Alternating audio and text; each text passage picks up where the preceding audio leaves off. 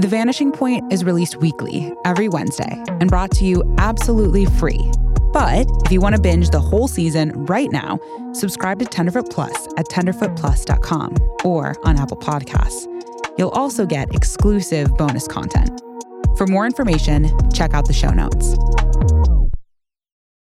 The views and opinions expressed in this podcast are solely those of the podcast author or individuals participating in the podcast and do not represent those of Tenderfoot TV or their employees. This podcast also contains subject matter which may not be suitable for everyone. Listener discretion is advised. I'm having a little hard time. I got hearing aid things and they don't work half the time. And you can holler at me because my wife does. Okay, all right. How long have you been married? We got together in 1966, one summer night. I fell in love, but she said, "You did?" So. Meet Ronnie Hostler. The team met Ronnie at his house in Covelo, a small town on tribal land 4 hours south of Hoopa Valley. Ronnie is a husband, a father, and a grandfather. But lately, he's taken on a new role, the role of an advocate, an unwavering voice for his people. I'm always hoping that people would listen to what I'm talking about because it's happening not only here, but all over these reservations. So many unsolved cases. I want somebody to finally step up and start holding these sheriff departments accountable. Ronnie Hostler and his family have been appealing to different sheriff's departments and government officials ever since February 8th, 2018, the day his granddaughter, Khadijah Britton, went missing. Khadijah was the light of Ronnie's life. And though Khadijah was his granddaughter, she lived with him for a time. And he and his wife tried to nurture her many talents, to give her a life filled with opportunities. Khadijah stayed with us for maybe a year or 2 years. We really tried to do everything we could, keep her, concentrate on her academics, and she was a really good basketball player, we supported her on that. We traveled with her. That just hurts.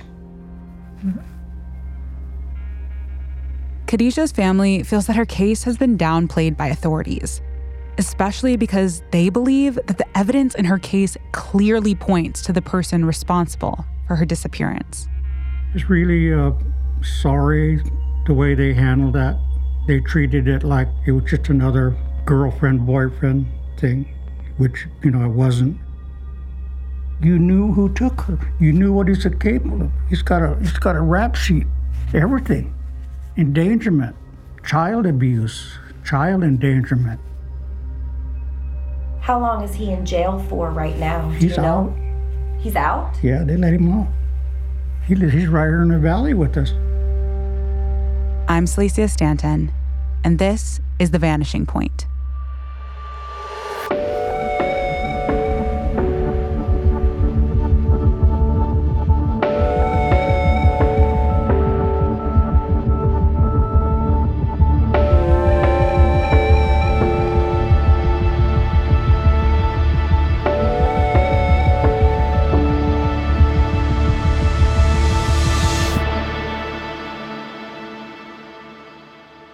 I'm actually a Nomalaki from the Nomalaki tribe. Khadijah is Nomalaki Wailaki. We were both raised here. Growing up, she was a very happy child. Connie Hostler is the mother of Khadijah Britton. She's a petite woman with dark hair and eyes. You can see the heaviness in her expression. Connie and her family had high hopes for Khadijah after she graduated high school with a 3.2 GPA. It was a big deal, especially given the low high school graduation rate of the area. Khadijah and her mom talked about plans for community college in Mendocino and about ways that she could pursue a career in something she was passionate about. Growing up, she always wanted to play basketball in that WNBA, and she was good enough to do it. She just got, with the wrong people. Connie says she can't help but wonder if Khadijah, or Dij as she calls her, would have pursued those paths. Maybe she'd still be here today. Khadijah was kind of in a bad way. She hung out with the wrong people, obviously. She stayed with this person, Nietzsche Fallis, who had 3 children, and she was a good person that she took care of them. She cooked for them, did what she needed to. She cares about people. When you say she was kind of in a bad way, what do you mean by that? She was into drugs. She hung out with this guy who sold drugs. She would come to my house quite often just to bathe and shower, because where they stayed, they didn't have a shower. Her and I talked a lot. She didn't like the stuff that I said. If I said anything negative about Nietzsche, she didn't like it. I would try to tell her I could help her get away, which I could have.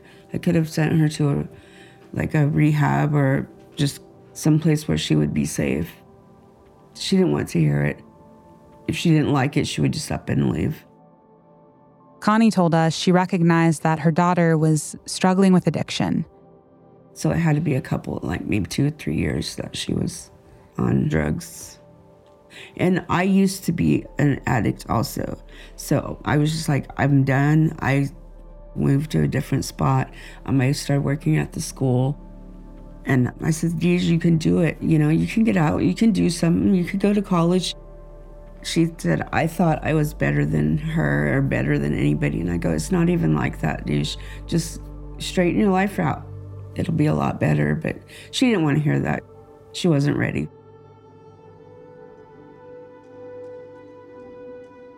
As Connie mentioned, Khadijah started seeing a man named Nietzsche Fallis. He was nearly 20 years her senior, and he had 3 children of his own.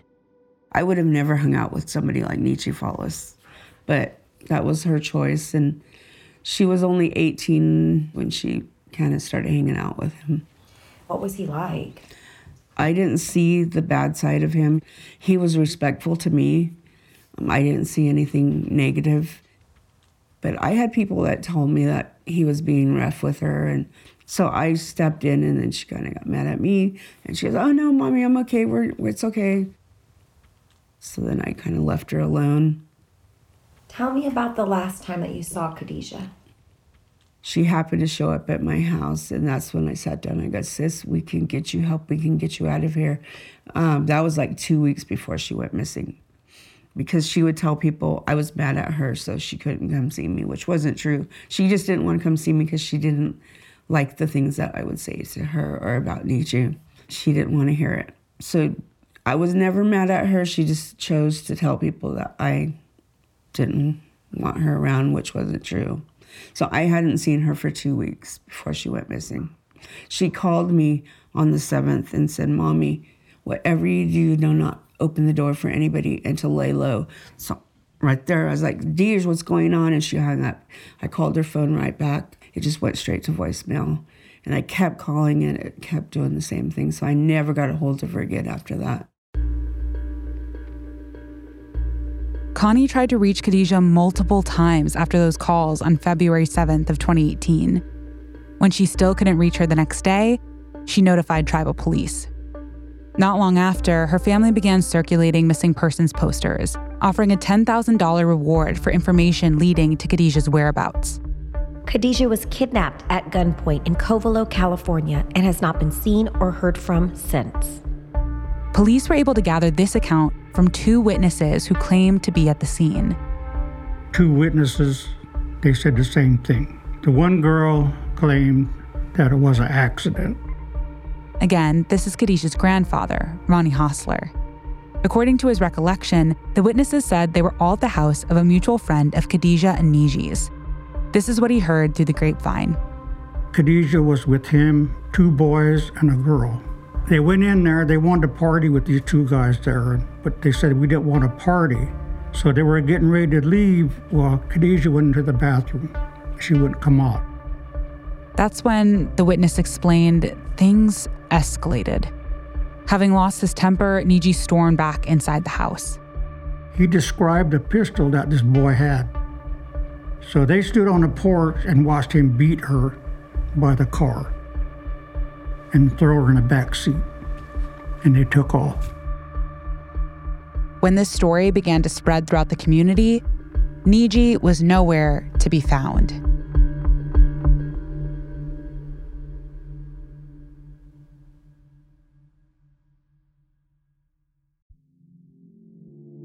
Do you ever wish you could become a detective and help find the clues to the case? How about all of that in a mobile game that you can take anywhere? In June's Journey, each scene leads to a new, thrilling storyline. Uncover the mystery of June's sister's murder and find out about scandalous family secrets. The gameplay lets you find hidden clues as you investigate a murder mystery.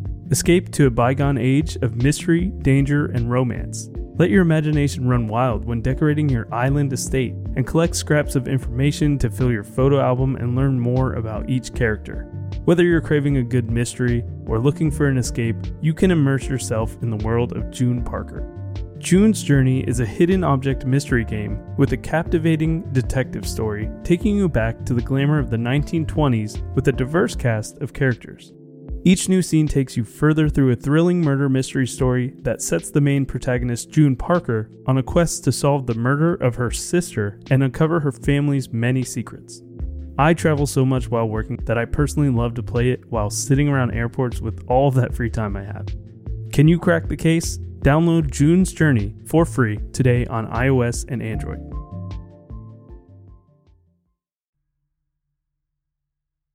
Khadijah Rose Britton was last seen at a residence in Covelo, California on Friday, February 8, 2018, while being forced into a car at gunpoint by her ex-boyfriend, Niji Fallis.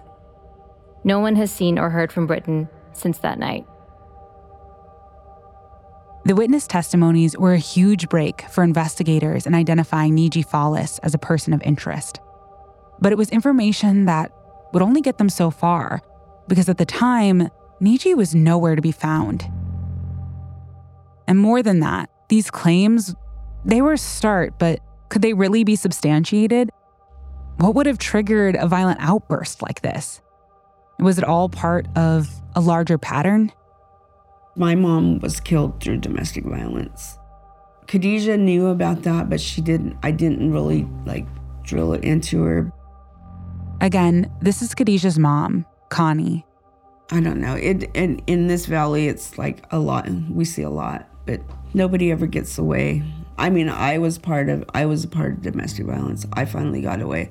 So I took me and Khadijah and, my son, and I moved to Lake County into a shelter, and we stayed there for like a year just to get away from it because their father was coming to my house and fighting with me. So when Khadijah was in high school, she told us she didn't want to go to school and leave me because she was afraid what he would do. So that's when the tribe had a lady that helped us, and she's like, come on, we'll just pack you up and move you. So they did. So I was fortunate. Not a lot of people get away. Not a lot of people stay away. And that's the sad part.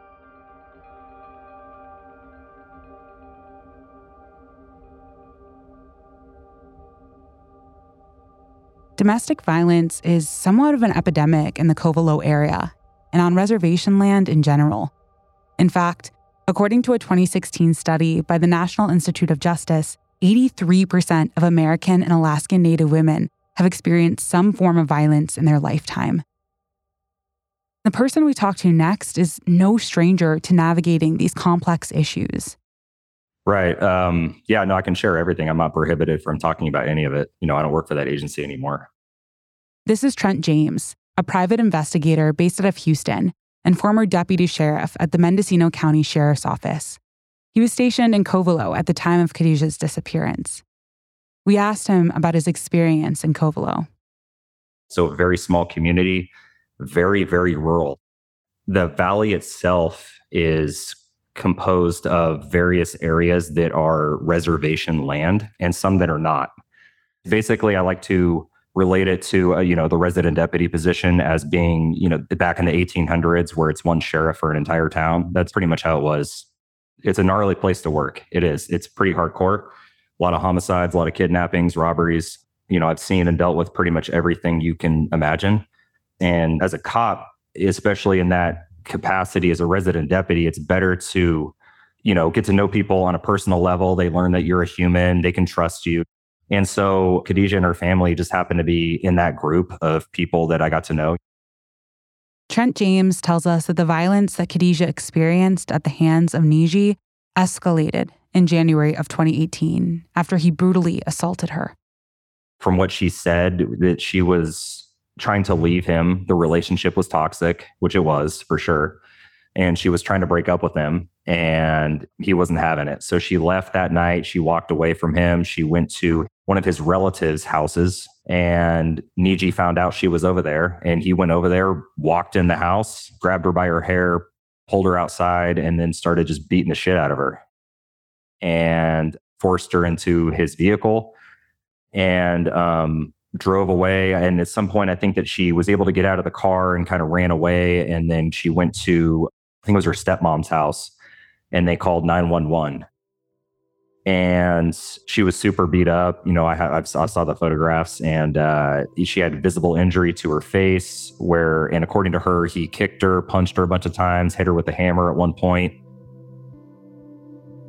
And so she reported it, and they looked for Niji that night, but he was nowhere to be found. So the deputies did a warrant for his arrest. Tribal police took a report too. And the next day when I was on duty, it was like, okay, let's find this guy. And I already knew who he was. I had a lot of interactions with that guy. He was a known meth dealer, always had guns, been to prison multiple times already at this point. And he was not pleasant to interact with by any means at all. And in that area, it's very challenging to find people on the reservation like that do not want to be found. They have a lot of family members, a lot of friends, and it's very easy to go into hiding. And, you know, and a lot of people don't want to quote unquote snitch. And he was one of those guys that did have a lot of resources in that regard. I think it was like a week had gone by at this point. We still hadn't found him.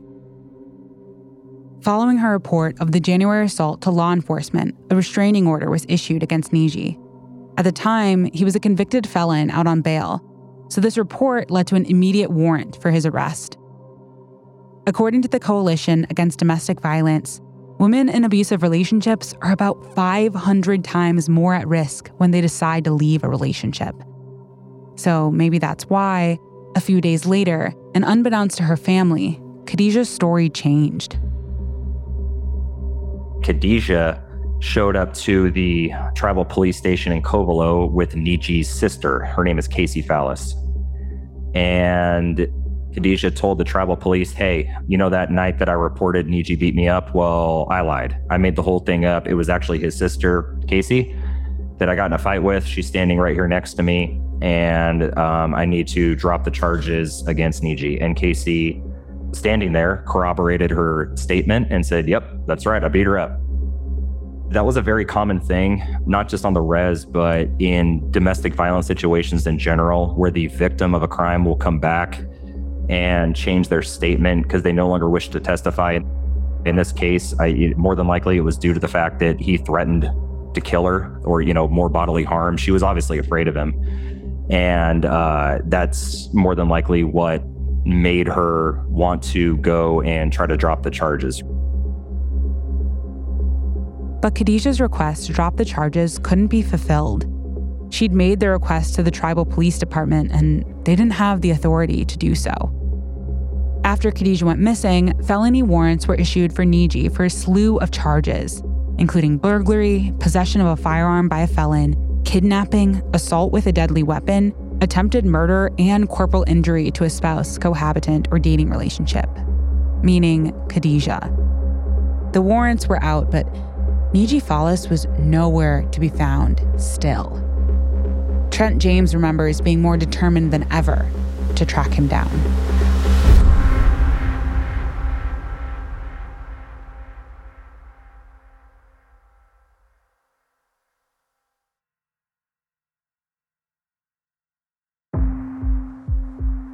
This was like a month, a long fucking time since a warrant was originally issued. And it was some random ass house that none of us ever fucking expected ever in a million fucking years. After asking around town, one of Trent's friends, a sergeant on the tribal police force, got a tip on where Niji was staying. So Trent and tribal police headed there and surrounded the home.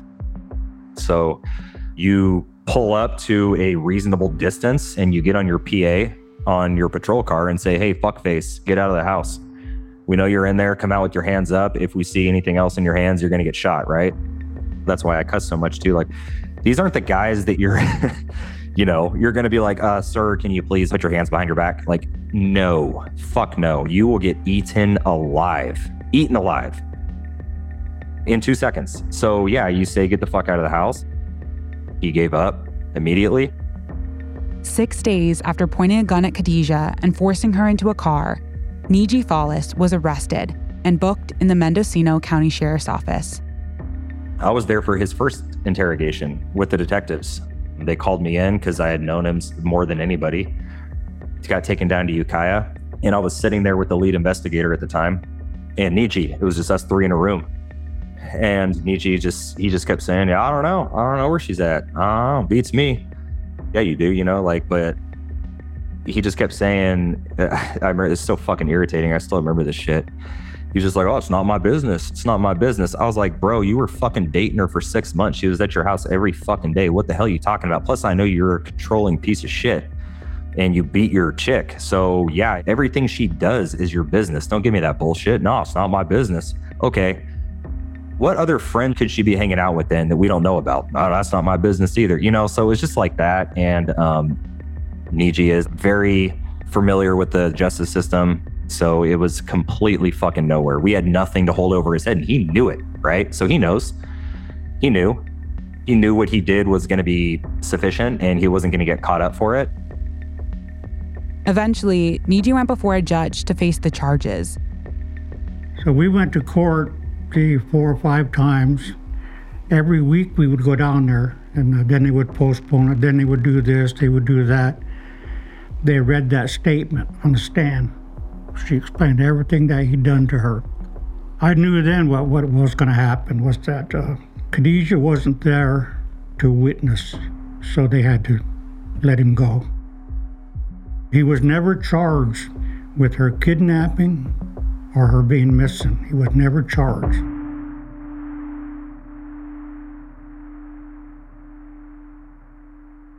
Nearly all the charges against Niji Fallis were dismissed by the district attorney's office, and all that remained was a single charge of possession of a firearm by a felon. We're not entirely sure why. Niji served 15 months of a 4-year sentence before he was back in Mendocino County in February of 2020. 4 months later, he was arrested again, this time for possession of drug paraphernalia and a stolen firearm. The violation led to a 27-month sentence, but he was released from federal prison in half that time. Since then, he's gone on to face multiple charges in state and federal court related to drugs and firearm possession. He has yet to be charged in connection with the abuse or disappearance of Khadijah. Currently, Niji Fallis resides somewhere in the local community. It's a fact that causes some Covelo residents, like Khadijah's family, to worry. Do you see him out? I do see his family, and I go to the store the other day, and it's his sister, and it affected my son at that time. He's like, man, Mom, I could just hurt her. I could just hit her. It's like, let's just go. But it affects me every single day. I don't go to no more events here in this valley. I kind of stay away from because I don't know what I'll do, how I'll respond if I run into him. We tried to locate Niji Fallis, but we're unable to do so. Ronnie continues to advocate for Khadijah. At a recent press conference, he expressed his frustration with the police and the lack of action against Niji. That case was all dropped because she wasn't there to witness against him. Why? That's one of the biggest questions I had was why? Why is my granddaughter still missing? This whole investigation comes back to the moment that Khadijah was forced into that car. What happened after they drove off? What is Niji not saying? And are there others that could come forward to provide the full story? According to Trent James, both witnesses who gave testimony of that day have unfortunately passed away.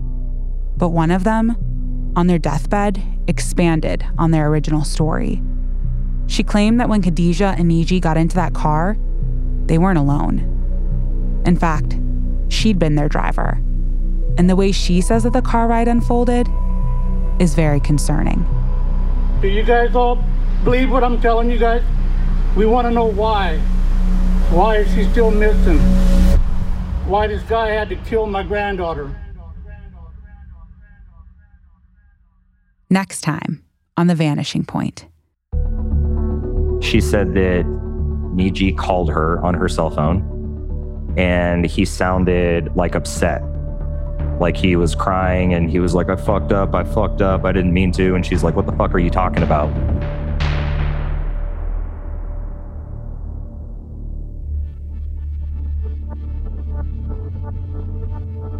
Thanks for listening to this episode of The Vanishing Point.